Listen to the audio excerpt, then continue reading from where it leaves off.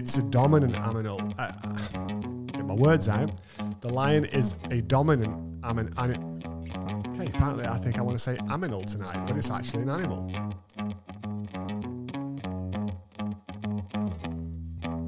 Welcome to today's episode of the Mike Thacker Show, where we talk about people, profit, and purpose. And this is a book club episode. So if you are a reader out there, you're going to enjoy this episode. If you're not, dude, start reading. It's good for you. Okay, make the time. We are talking about two awesome books, Wild at Heart by John Eldredge and Delivering Happiness by the man himself, Tony Hsieh, founder of Zappos, the awesome foot online retailer that was bought by Amazon for a whole load of money.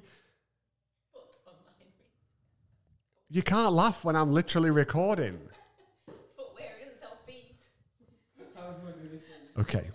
Apparently, a footwear retailer, as Linda is laughing at me in the studio here, because no, he did not sell feet. I'm pretty sure my listeners are smart enough to realize I didn't mean he actually sells feet. But yes, it is a book club day, so we are going to dive right in here and check them out. Before we do that, as always, thank you to all of you that have left comments or reached out. I do like them. It does help. Take a second, leave a review, help somebody else who's looking at the podcast figure out, do I want to listen to this show? Because people read reviews and that kind of stuff. So thanks so much.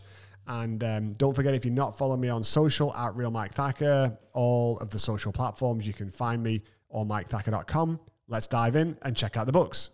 Okay, first book of the day, John Eldredge, Wild at Heart. Now, I'm a little behind the curve here because this book came out quite a while ago. And, you know, I got to make a confession. I wasn't always a reader. I've said this before. The reading bug's kind of grown on me, although I've been very bad lately and not read my book a week in the last couple of weeks. So I've got to get back on track. However, the other thing that puzzles me about books like this, before we get into whether I liked it or not, and what I think of it, is I've never been a big fan of the whole men's thing, women's thing, kids thing, like everybody separate thing. I'm not saying it's wrong. It's just I've never been a big fan of it. I've always thought that God, you know, sees us all individually, but yet somehow sees us all collectively as well, and that if he's trying to communicate his message of love, it's as relevant to me as a male as it is to Linda as my wife, as a female. However, I've started to think differently about that, because of John and because of his book. So Wild at Heart, this is what it says on the front: Discovering the Secret of a Man's Soul. Now, it is a very manly book. I'm just going to be honest with you. There's a lot of, you know, kind of manliness. Let's go out and fish. I don't fish. Let's go out and hang out with the buddies and spend time together and all this kind of thing. But what's really interesting is the way that he communicates it and the way that he gets his message across. Look, this is an outstanding book. If you've never read a book about, you know, being a Christian man, or you have, but you haven't read this, I would highly, highly recommend it. I would put this book on one of my, you know, top reading lists of books you need to read. John does an exceptional job at communicating. I'm going to read a couple of things out of here that stood out to me. But first of all, I'm going to read a little excerpt from the back of the book, just to tell you what it says. It says, every man was once a boy, and every little boy has dreams, big dreams, dreams of being the hero, beating the bad guys, of doing daring feats and rescuing the damsel in distress. But what happens when those dreams, or rather what happens to those dreams when we grow up? Walk into most churches, have a look around and ask yourself, where or what is a Christian man? And I got to tell you, I'm with him on this. So sorry guys, look, I think he's right. You go into the average American church and where are the Christian men? What does it even mean to be a Christian guy? You know, and I don't want to get into a whole host of Pandora's box here, but you know, sitting watching sports all day and, you know, wanting to take care of ourselves and just do whatever we want and thinking about us and not everybody else, whether that relates to your family, whether it relates to you and your spiritual walk. There's so many levels to it, so many layers to it. But I think John's onto something. I think he communicates it really, really well. And I'd encourage you to read this rather than get offended at me, because he does a whole lot better of a job at communicating this than I probably am right now. The point is, the church is not filled with Christian men from a biblical perspective. And I'll give you an example of this. He makes a big deal about God and about Jesus and about this whole idea of, you know, God's this Lion of Judah. And it really stood out to me in a very strong way. I'll show you just how strong in a few weeks' time, but I'm not going to tell you about it now because it's going to be a surprise. But the point is, the idea of God being a lion isn't really like pussyfooting around in the yard or the garden or whatever else. You know, the lion's an aggressive animal. It's a strong animal. The lion is a dominant animal. And I don't know about you, but I don't get that feeling when I look at the church today. I don't get that feeling when I look at pastors today. So I'm going to just, call you out for a couple of seconds here. I don't get that feeling when I look around at what's going on in America. Where are the men standing up? Where's the manly voices standing up against all the craziness, all the cultural whatever that's going on, all the politics and everything else? We need to really figure out who we're supposed to be in God and start stepping up into this a little bit more, because what we're doing right now is just pussyfooting around. I don't know how else to say it, but we are a weak version of who God created us to be and what God created us to be. And I like the way that John talks about this. I highlighted this. I'm going to read you a couple little pieces out of this one, but he talks about, God being intimately personal with us when he's communicating and speaking to us. And he gives us some examples here. He's talking about a friend of his called Stacy. And he says that, God speaks through movies, but to Craig, he speaks through rock and roll. To another friend, he speaks through sunsets or films or music. And the point he's trying to make is God is so communicative and so interested in trying to reach us in a way that we can comprehend and understand as men, that God is well able to do that and get our attention. And so I guess the challenge for us then is, reading a page like this, are we looking for that and are we listening for that? Or are we still compartmentalizing and we're not even interested in whether God's trying to say something to us when we're reading a book, or whether we're watching a movie, or whether we're out for a walk and just enjoying nature? Are we keeping our minds open to the fact that God might be trying to reach us on a level that relates and connects with us? If you're a creative person, well, God made you creative. He's probably going to try and communicate with you in a creative way because he sees you as the person he created you to be. If you're an analytical person, then he's going to communicate in an analytical way because, again, he made your mind the way that it is, and he's big enough to be able to communicate on any level. I know we all say it on our resumes, lead everybody and communicate on every level, but most of us can't, but he can. So that was one thing that stood out to me. So while we're thinking about the strength of the Lion of Judah and the masculinity of God and all this other kind of stuff, something that I don't know, I can't tell you, go read this page or this chapter, but something I gleaned from reading this in general, as I think about Jesus and who I see Jesus and who I've viewed Jesus to be in the past. Again, we have this picture of, Jesus meek and mild, silent night, like the baby never cried. Seriously? Pretty sure he did. But when Jesus was a grown-up, and we read about his ministry years, the 3 years, think about the things that we read. So he goes to have dinner at a Pharisee's house, and the guy starts asking him questions, and Jesus just tears right into him. Oh, you Pharisees, you're the worst, blah, blah, blah, blah, blah. Like, you're having dinner at the guy's house. Why are you attacking him? And then when the Pharisee tries to defend himself, he dives in some more and knocks it to him again. And it's not an isolated incident. He sees these guys changing money at the temple, and the Bible says he goes and puts a whip together and starts, chomping it at them. I don't know whether he's whipping them, whipping the tables. It says he overthrew the tables. That's a masculine God. That's a masculine savior that we follow and that we worship. And that's the example that he gave us. Now, I'm not saying we should all go make whips. That's not what I'm saying.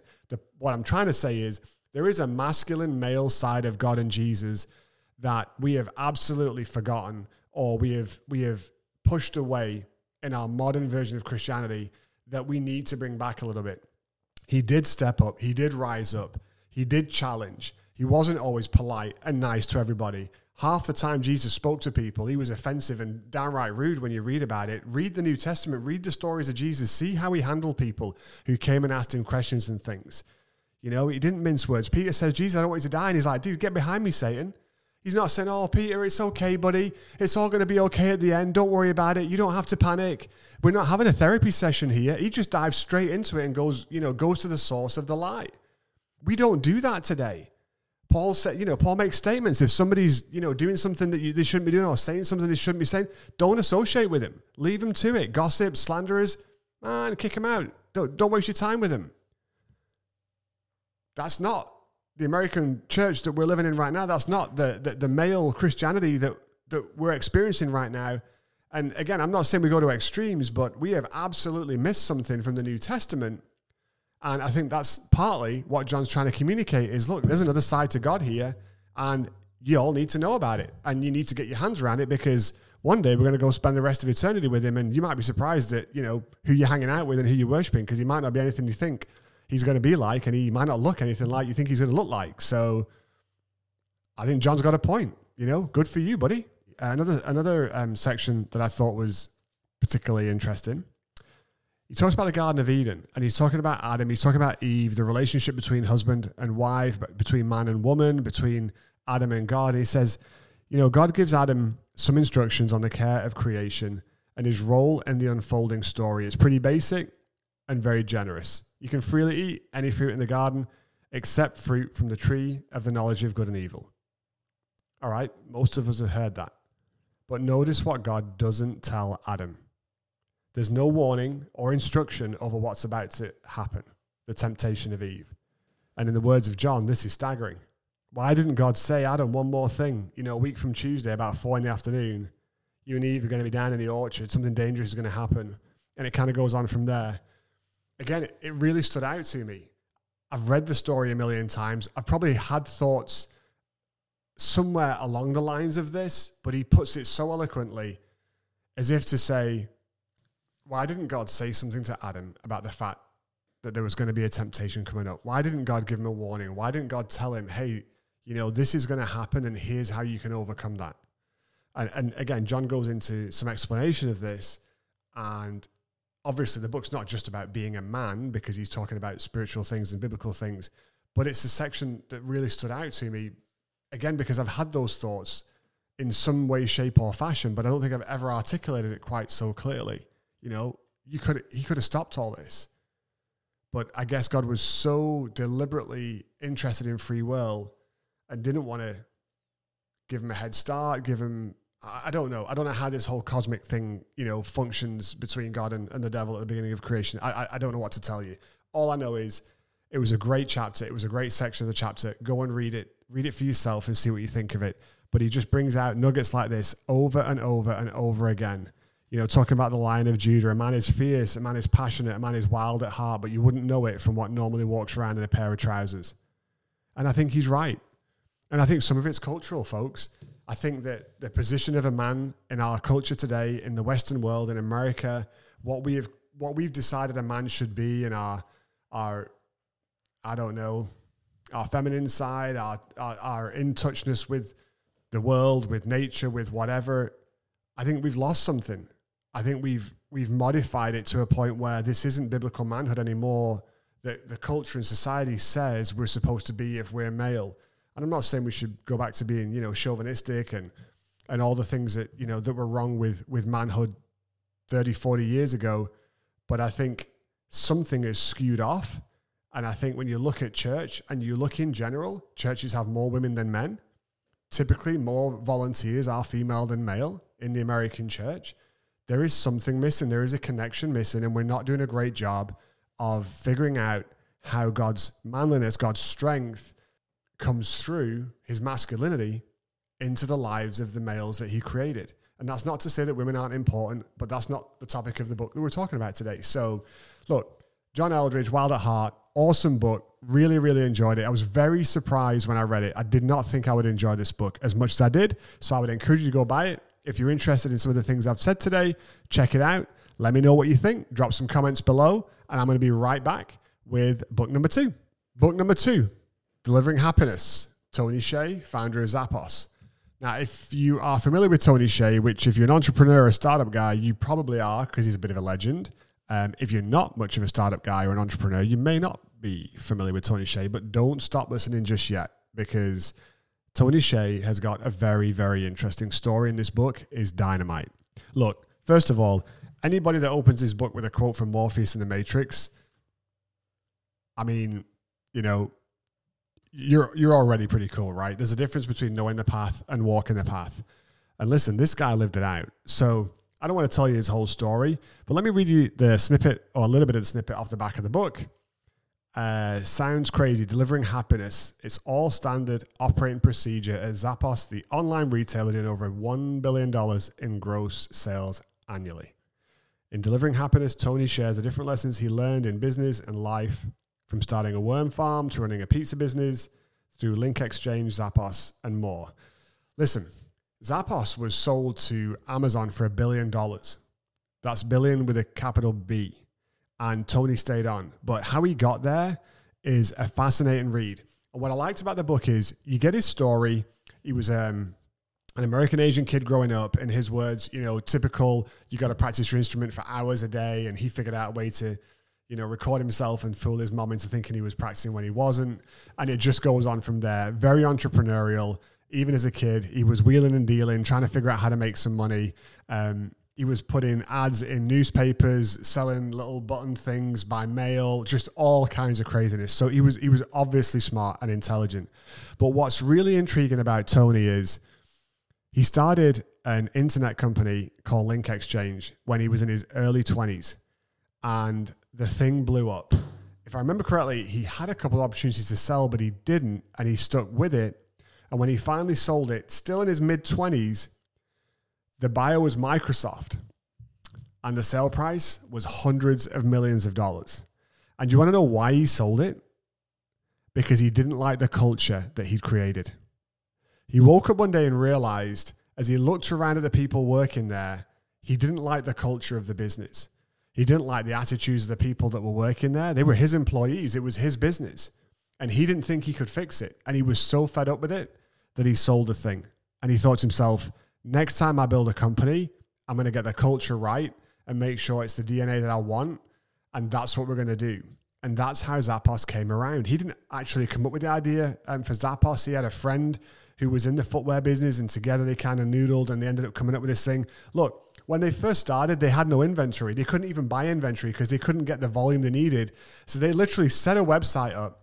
They were selling shoes on the site. And when a shoe sold, they would literally run down to the shoe store, buy it at retail, put it in a box, and then ship it to the customer after paying retail for it. So they weren't even making money. But he was doing that to prove his model, to prove the concept, to figure out what was a good seller, what wasn't a good seller. And obviously, the legend goes, right? I mean, they blew up, they took off. But for them to get to that point, listen, he risked it all. And I know that there's a ton of people out there that say, go raise money, don't invest your own money, take everybody else's money. On a small scale, I've been against that with Worklodge. We've bootstrapped, we've done what we could to build it with the cash that we had available. Tony did the same thing. He had bought real estate out in California, and piece by piece, he was selling those things off to keep this thing running because they couldn't get money. Even 2008 with the crash and everything, they still needed more money because it was growing, but they were just vacuuming up dollars. And he literally talks about selling his very last condo, I think in the Bay Area, to raise funds to keep the thing alive. And then finally, everything fell into place, and it all went from there. But fascinating story, fascinating culture. They focus so heavily on delighting the customer, on delivering an experience that the customer would be grateful for. These are the guys that came up with the crazy stuff, like, 7-day returns, not at Zappos. I mean, dude, just return it whenever you feel like it. Basically was as good as it was. It sounds like they had the freedom to do anything to make a customer happy. Completely opposite to how still so many companies are run today.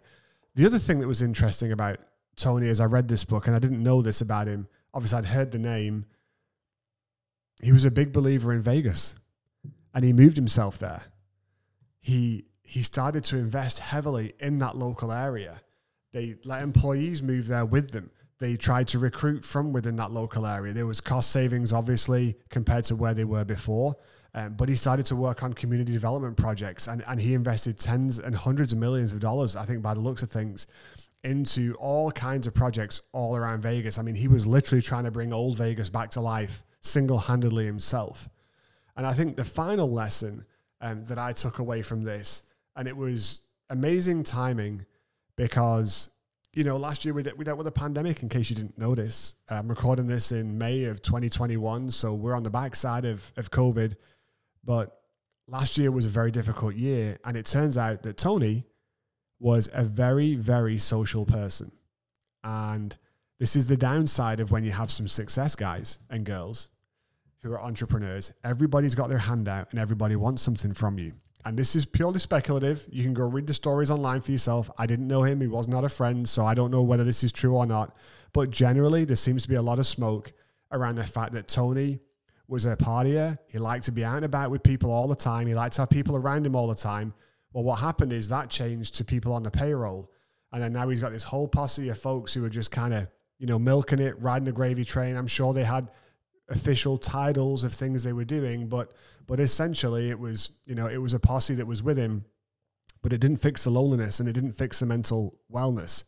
And he started to go off the rails, and he actually stepped down from Zappos early last year, just as the pandemic was really hitting in, I think around March, April time, if I remember correctly. And he passed away a few months later. And there are question marks about how he passed away and whether it was a deliberate attempt to take his life or whether it was really a freak accident. But it was so sad to read of somebody who spent 20-something years almost of his life trying to deliver happiness, and at the end of his life, he had no happiness. Call it irony. Obviously, as a believer, I think we only find true happiness in a relationship with the God that created us. And this is not my attempt to convert anybody, and I'm not trying to preach at you. That's just my opinion, and that's what my faith tells me. Tony was looking for it somewhere and he couldn't find it. And ultimately, it cost him his existence. And so here we are now with the legacy of a company that was built on an incredible DNA, on an incredible culture.